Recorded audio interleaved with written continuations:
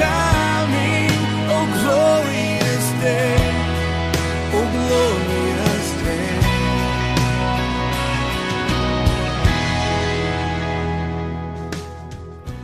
And it is Jesus who makes this a glorious day. Welcome to this morning's broadcast. We are so glad you could join us. Our series from Romans continues this morning. Please turn your Bibles to Romans chapter 3. Verses 1 through 8 will be our focus. We can praise the Lord that even our unfaithfulness does not void our faithful God's promises. We will also see that even though we choose to sin, we can't choose the negative consequences of those sins. And now, with his message for this morning, our pastor, Robert Elliott. Objection question number 1, recall, was, is there any advantage to being Jewish? Objection question number 2, does unbelief cancel the promises? Does unbelief cancel the promises? Please notice that verse 3 names all of God's promises to Israel the faithfulness of God. It's like the writer bundles up all the many promises that God made to his people, the Jews, in the Old Testament, and he relabels the whole package, the faithfulness of God. Verse 3. What then? If some did not believe, their unbelief will not nullify the faithfulness of God, will it? Now, just what aspects of faithfulness are in view here? Like I said, the faithfulness of God is the sum total of all of the promises that God made to the Jews in the Old Testament, and to get even more specific, the covenants that God unconditionally entered into with the Jews that we find in the Old Testament. This is the faithfulness of God, to be specific, in the Old Testament. The covenants that God struck with Israel. Which covenants, you say? Well, the Abrahamic covenant, God's faithfulness in respect to the Abrahamic covenant. We read of that first in Genesis chapter 12. It promised a Jewish nation, a Jewish land, and that the Jews would be the vehicle of blessing to the world, because in his humanity, Jesus Christ was Jewish. The faithfulness of God in the Abrahamic covenant, but there's more. The faithfulness of God in the Mosaic covenant. Exodus chapters 19 through 40. The Mosaic covenant is also called the law.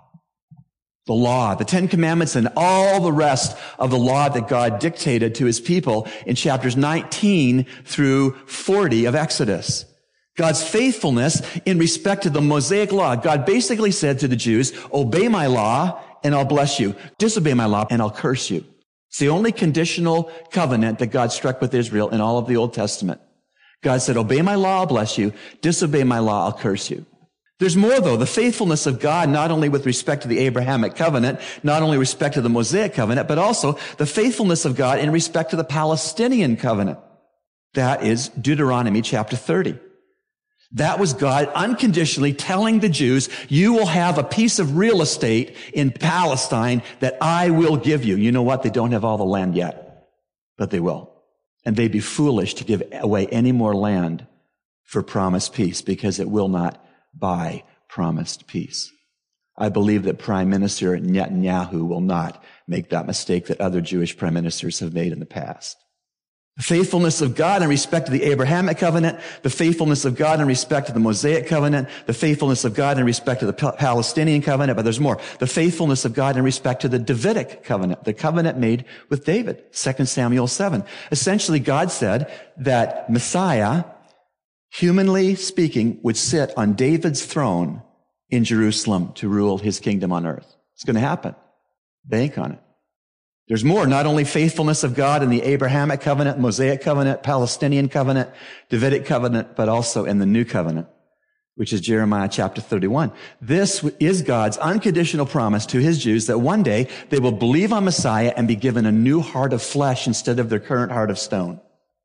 This is the faithfulness of God as a summary over the covenantal promises of God in the Old Testament to the Jew. All of that faithfulness of these covenants smashes, writes off, and dwarfs the question, if some did not believe, will their unbelief nullify the faithfulness of God? Will it? No. God is the promise keeper, the perfect promise keeper. God's delivery on his promises to Israel is not predicated on Israel being obedient. These are unconditional covenants except the Mosaic covenant, which we call the law. God said, in that conditional covenant, you obey my law, I'll bless you. You disobey my law, I'll curse you. All the other covenants are unconditional. And so when it says in verse 3, what then? If some did not believe, their unbelief will not nullify the faithfulness of God, will it? Then verse 4, may it never be. Strongest negative in the Greek language. May it never be. Meganoito. God forbid.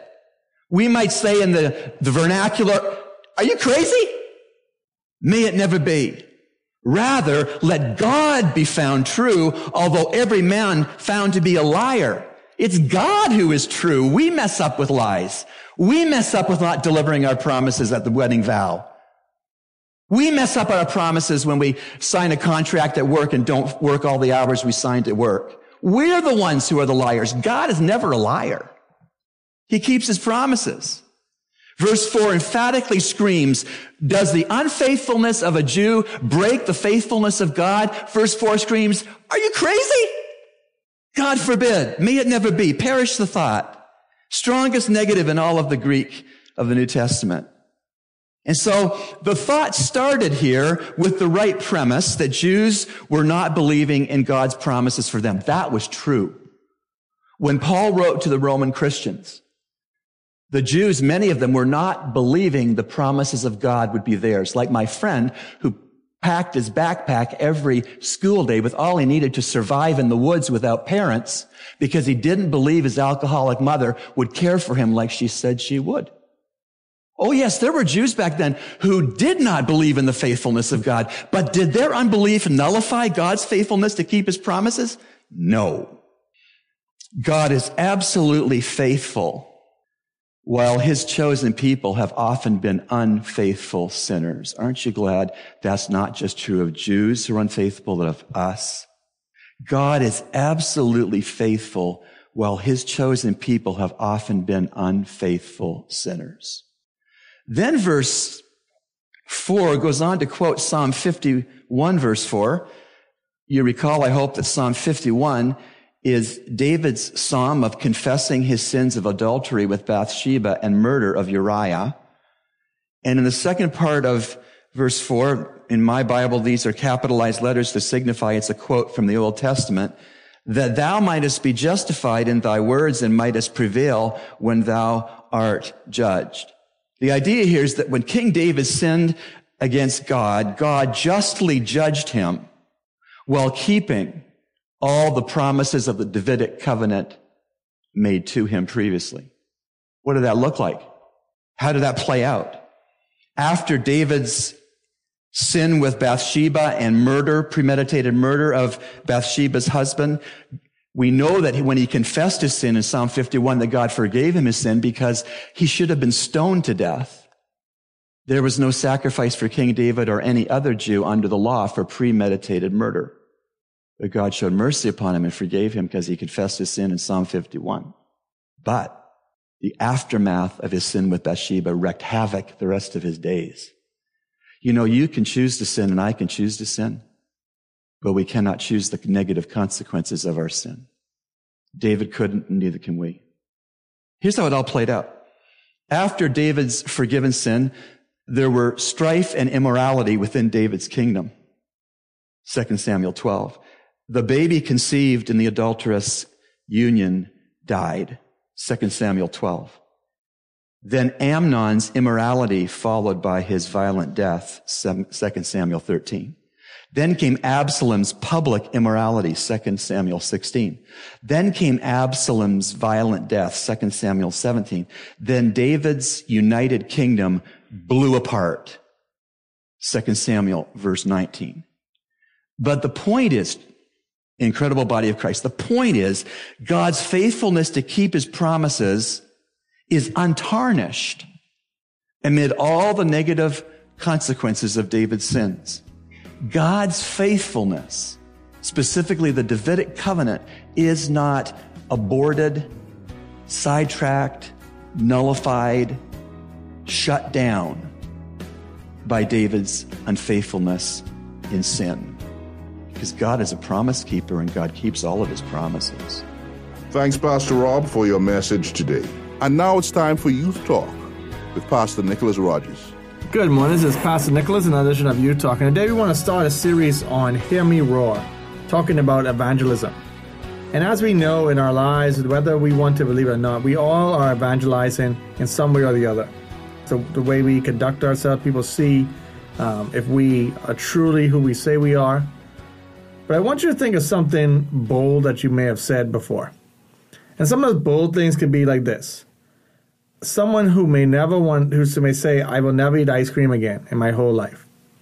And we hear that, and that's a very bold statement to think about. If you're anything like me, I love ice cream. I like ice cream. I like different flavors. Cookies and cream is my favorite. You know, I love when I go to the States. There's a place called Cold Stone. They do this nice ice cream. So if I said that, I would not be able to live up to that. It's just like many people, when they go on a diet, they say, I'm going to give this up. And they notice that they love to eat that or to drink that. It becomes very hard. But what is that really the boldest statement that you could make? That I'm not going to eat ice cream, or I'm not going to eat this thing. In fact, boldness is a subject as we look at this entire series.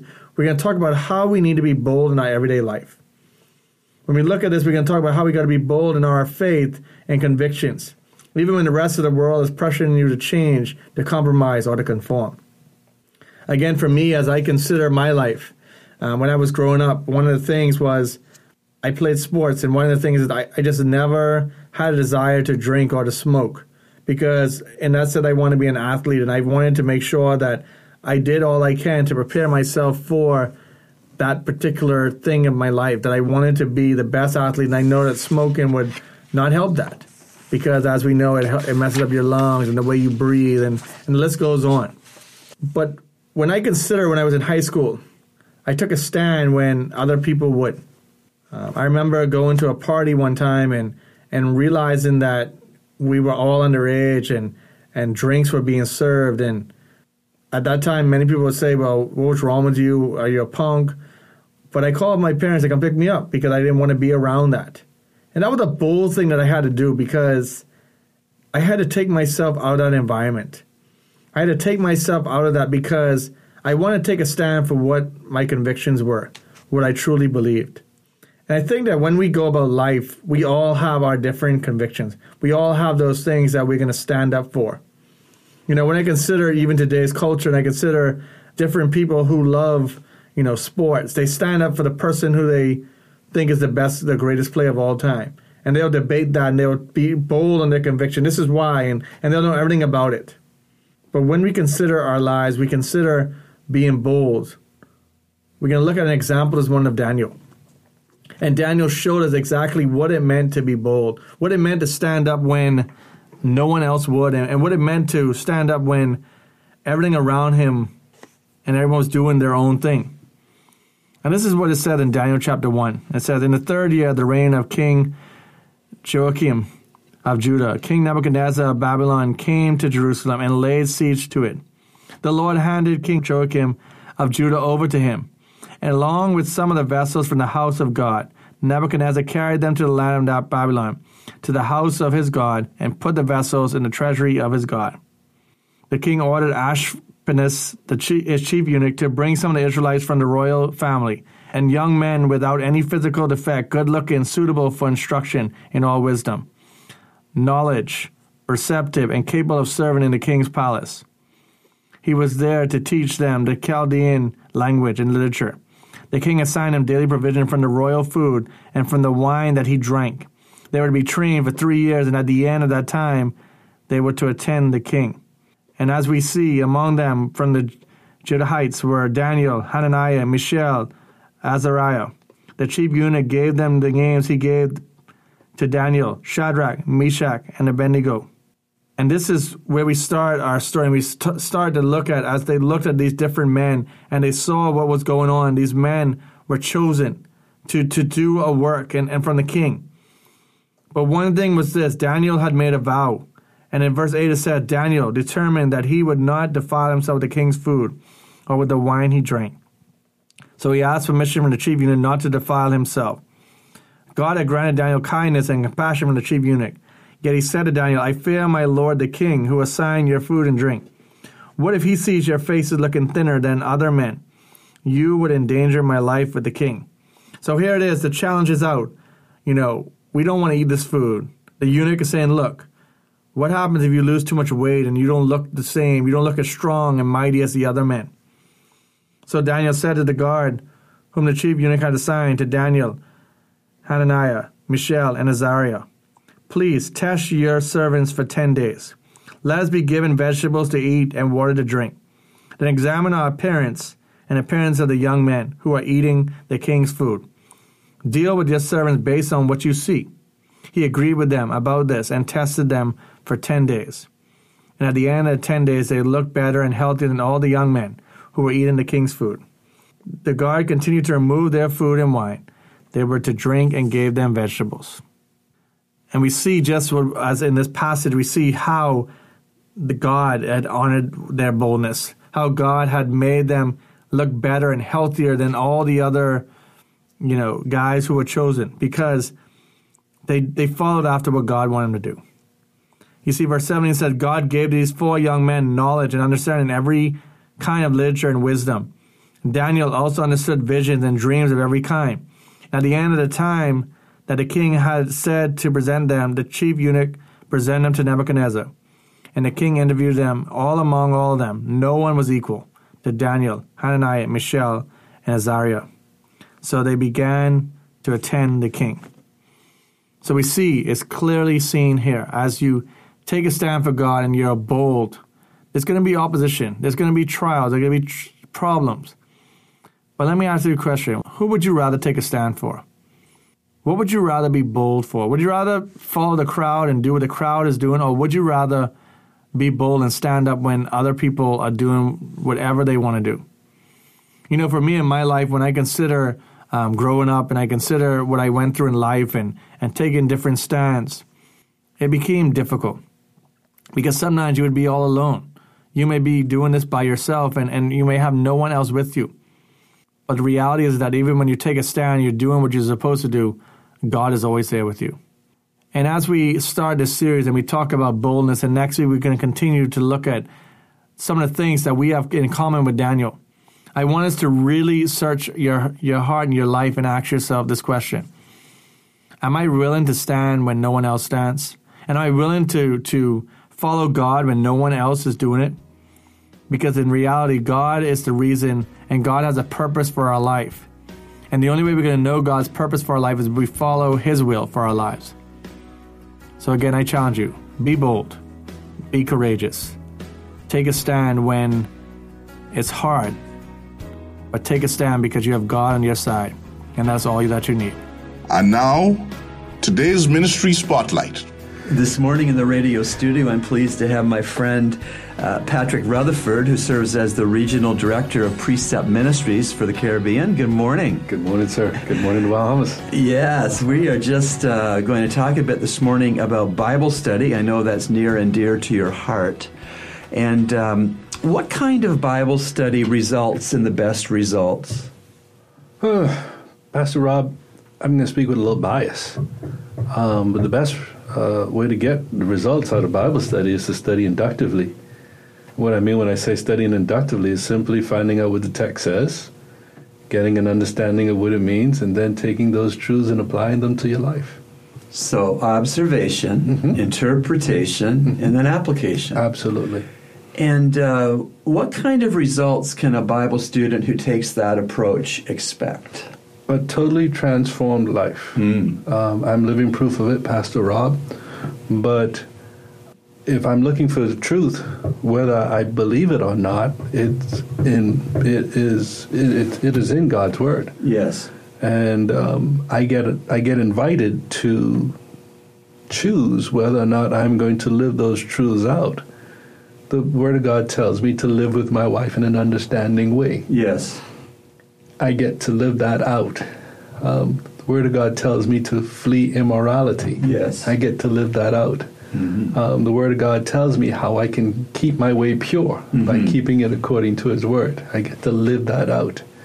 And so the Word of God is foundational in my life, as it should be in any believer's life, whether a young believer or older believer, as it relates to how they live each day. So you're saying that in your experience that the Bible is, we don't have to make it relevant, it already is relevant. Absolutely relevant. Yes, sir. Indeed. Indeed. Excellent. What would you say to a Christian listener today who is rather of the persuasion that he or she will never really be able to understand the Bible for themselves? They're right. Tell us about that. Well, the point being, it's not meant for us to understand everything of God's Word, but God's given us His Spirit, and I see the Holy Spirit as an in-house tutor. An in-house tutor, that's an interesting thing. Tell us about that. Well, if I can just finish that thought, if I keep the Word of God closed, I won't ever get to know what it says. But when I open God's Word, my tutor says, Patrick, stop here. Let's consider this. Let's deal with this little issue here in your life. I'll give an example. In 1 John chapter 4, it's riddled with the word love. You can't miss it. It's just glaringly there. The question for me is, will I love in a way that is prescribed by God's Word? There's no guesswork in there. You either obey it or you don't obey it. I'll mention 1 Peter 3:7 again with husbands loving your wives. That is what the text tells me to do. Yes. And the more I interact with the Word of God, that in-house tutor shows me how to do just that.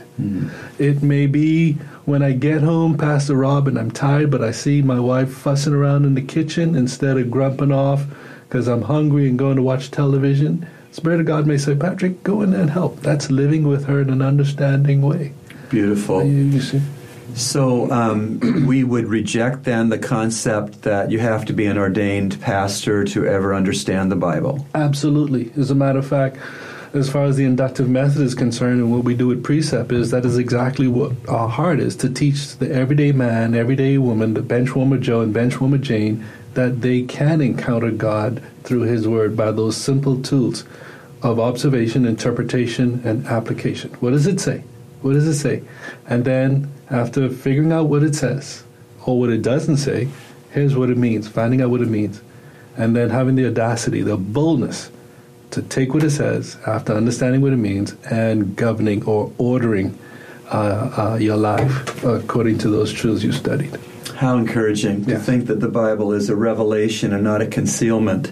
It's not a puzzle. It's not a code. Absolutely. To be snapped by the pros. Fantastic. Absolutely. Is there anything else this morning, brother, you would like to say to our listeners on this general topic of Bible study? Absolutely. As a matter of fact, one of the verses that get me up every day and put my clothes on and go out and meet people is Ezra 7:10. It says that Ezra set his heart to study God's Word, to practice God's Word, and then to teach it to others in that order. And so I challenge everyone with Ezra 7:10. I dare them. Study God's Word.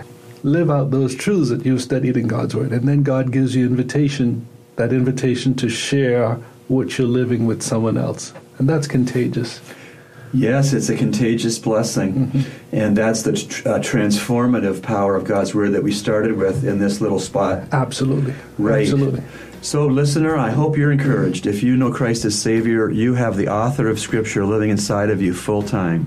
And you can ask His help to observe the text, interpret the text, and then to apply the text in your life. God bless you as you seek to do that. It's time for answers to your questions. We urge you to take a moment and get a pen and paper and take down the references used so that you can do your own study later on. We here at Echoes of Calvary are always excited to receive your letters of support and your questions, which we seek to answer right away and also here on the show. You can send us your letters at eocradio@gmail.com. That's eocradio@gmail.com. Today, Pastor Elliot draws from Carl Laney's excellent book, Answers to Tough Questions. This book was published back in 1997. And once again, here is Pastor Robert Elliott. 1 Corinthians 13:8 brings forward the following question. Have tongues ceased? In upholding the permanence of love over temporal and partial gifts, 1 Corinthians 13, verses 8 through 10, Paul declares that tongues will cease. Paul associates this cessation of tongues with the coming of the perfect, Greek totelion. The key question for us is, what is the perfect? Some have argued that the perfect refers to the completed canon of Scripture. It then logically follows that since we have a completed Scripture, tongues have ceased. Others have suggested that the perfect refers to the second coming of Christ. This view would allow for the continuation of tongues through this present age. A third view suggests that the perfect refers to the maturity of the body of Christ. This third approach seems broad enough to embrace the relative maturity implied in Paul's illustration in verse 11, as well as the absolute maturity depicted in verse 12. The word teleos, mature, pictures the church growing collectively as a body, beginning with its birth and progressing through different stages through to the present age. The church will reach complete maturity at the return of Christ. The question, when will tongues cease, is bound with the question, when will the church be mature? Certainly the church will be mature at the return of Christ, verse 11. It may also be considered mature when a time of continuing revelation is no longer necessary. At such a time, the gifts of knowledge, tongues, and prophecy will no longer be needed to provide or to verify special revelation. You've been listening to Echoes of Calvary, a radio ministry of Calvary Bible Church, Nassau, Bahamas. Our morning worship services are at 8 a.m. and 11 a.m. in our sanctuary located on Collins Avenue. We encourage you to join us. Feel free to write us at eocradio@gmail.com. That's eocradio@gmail.com or P.O. Box N1684, Nassau, Bahamas. And remember, everyone needs a Savior.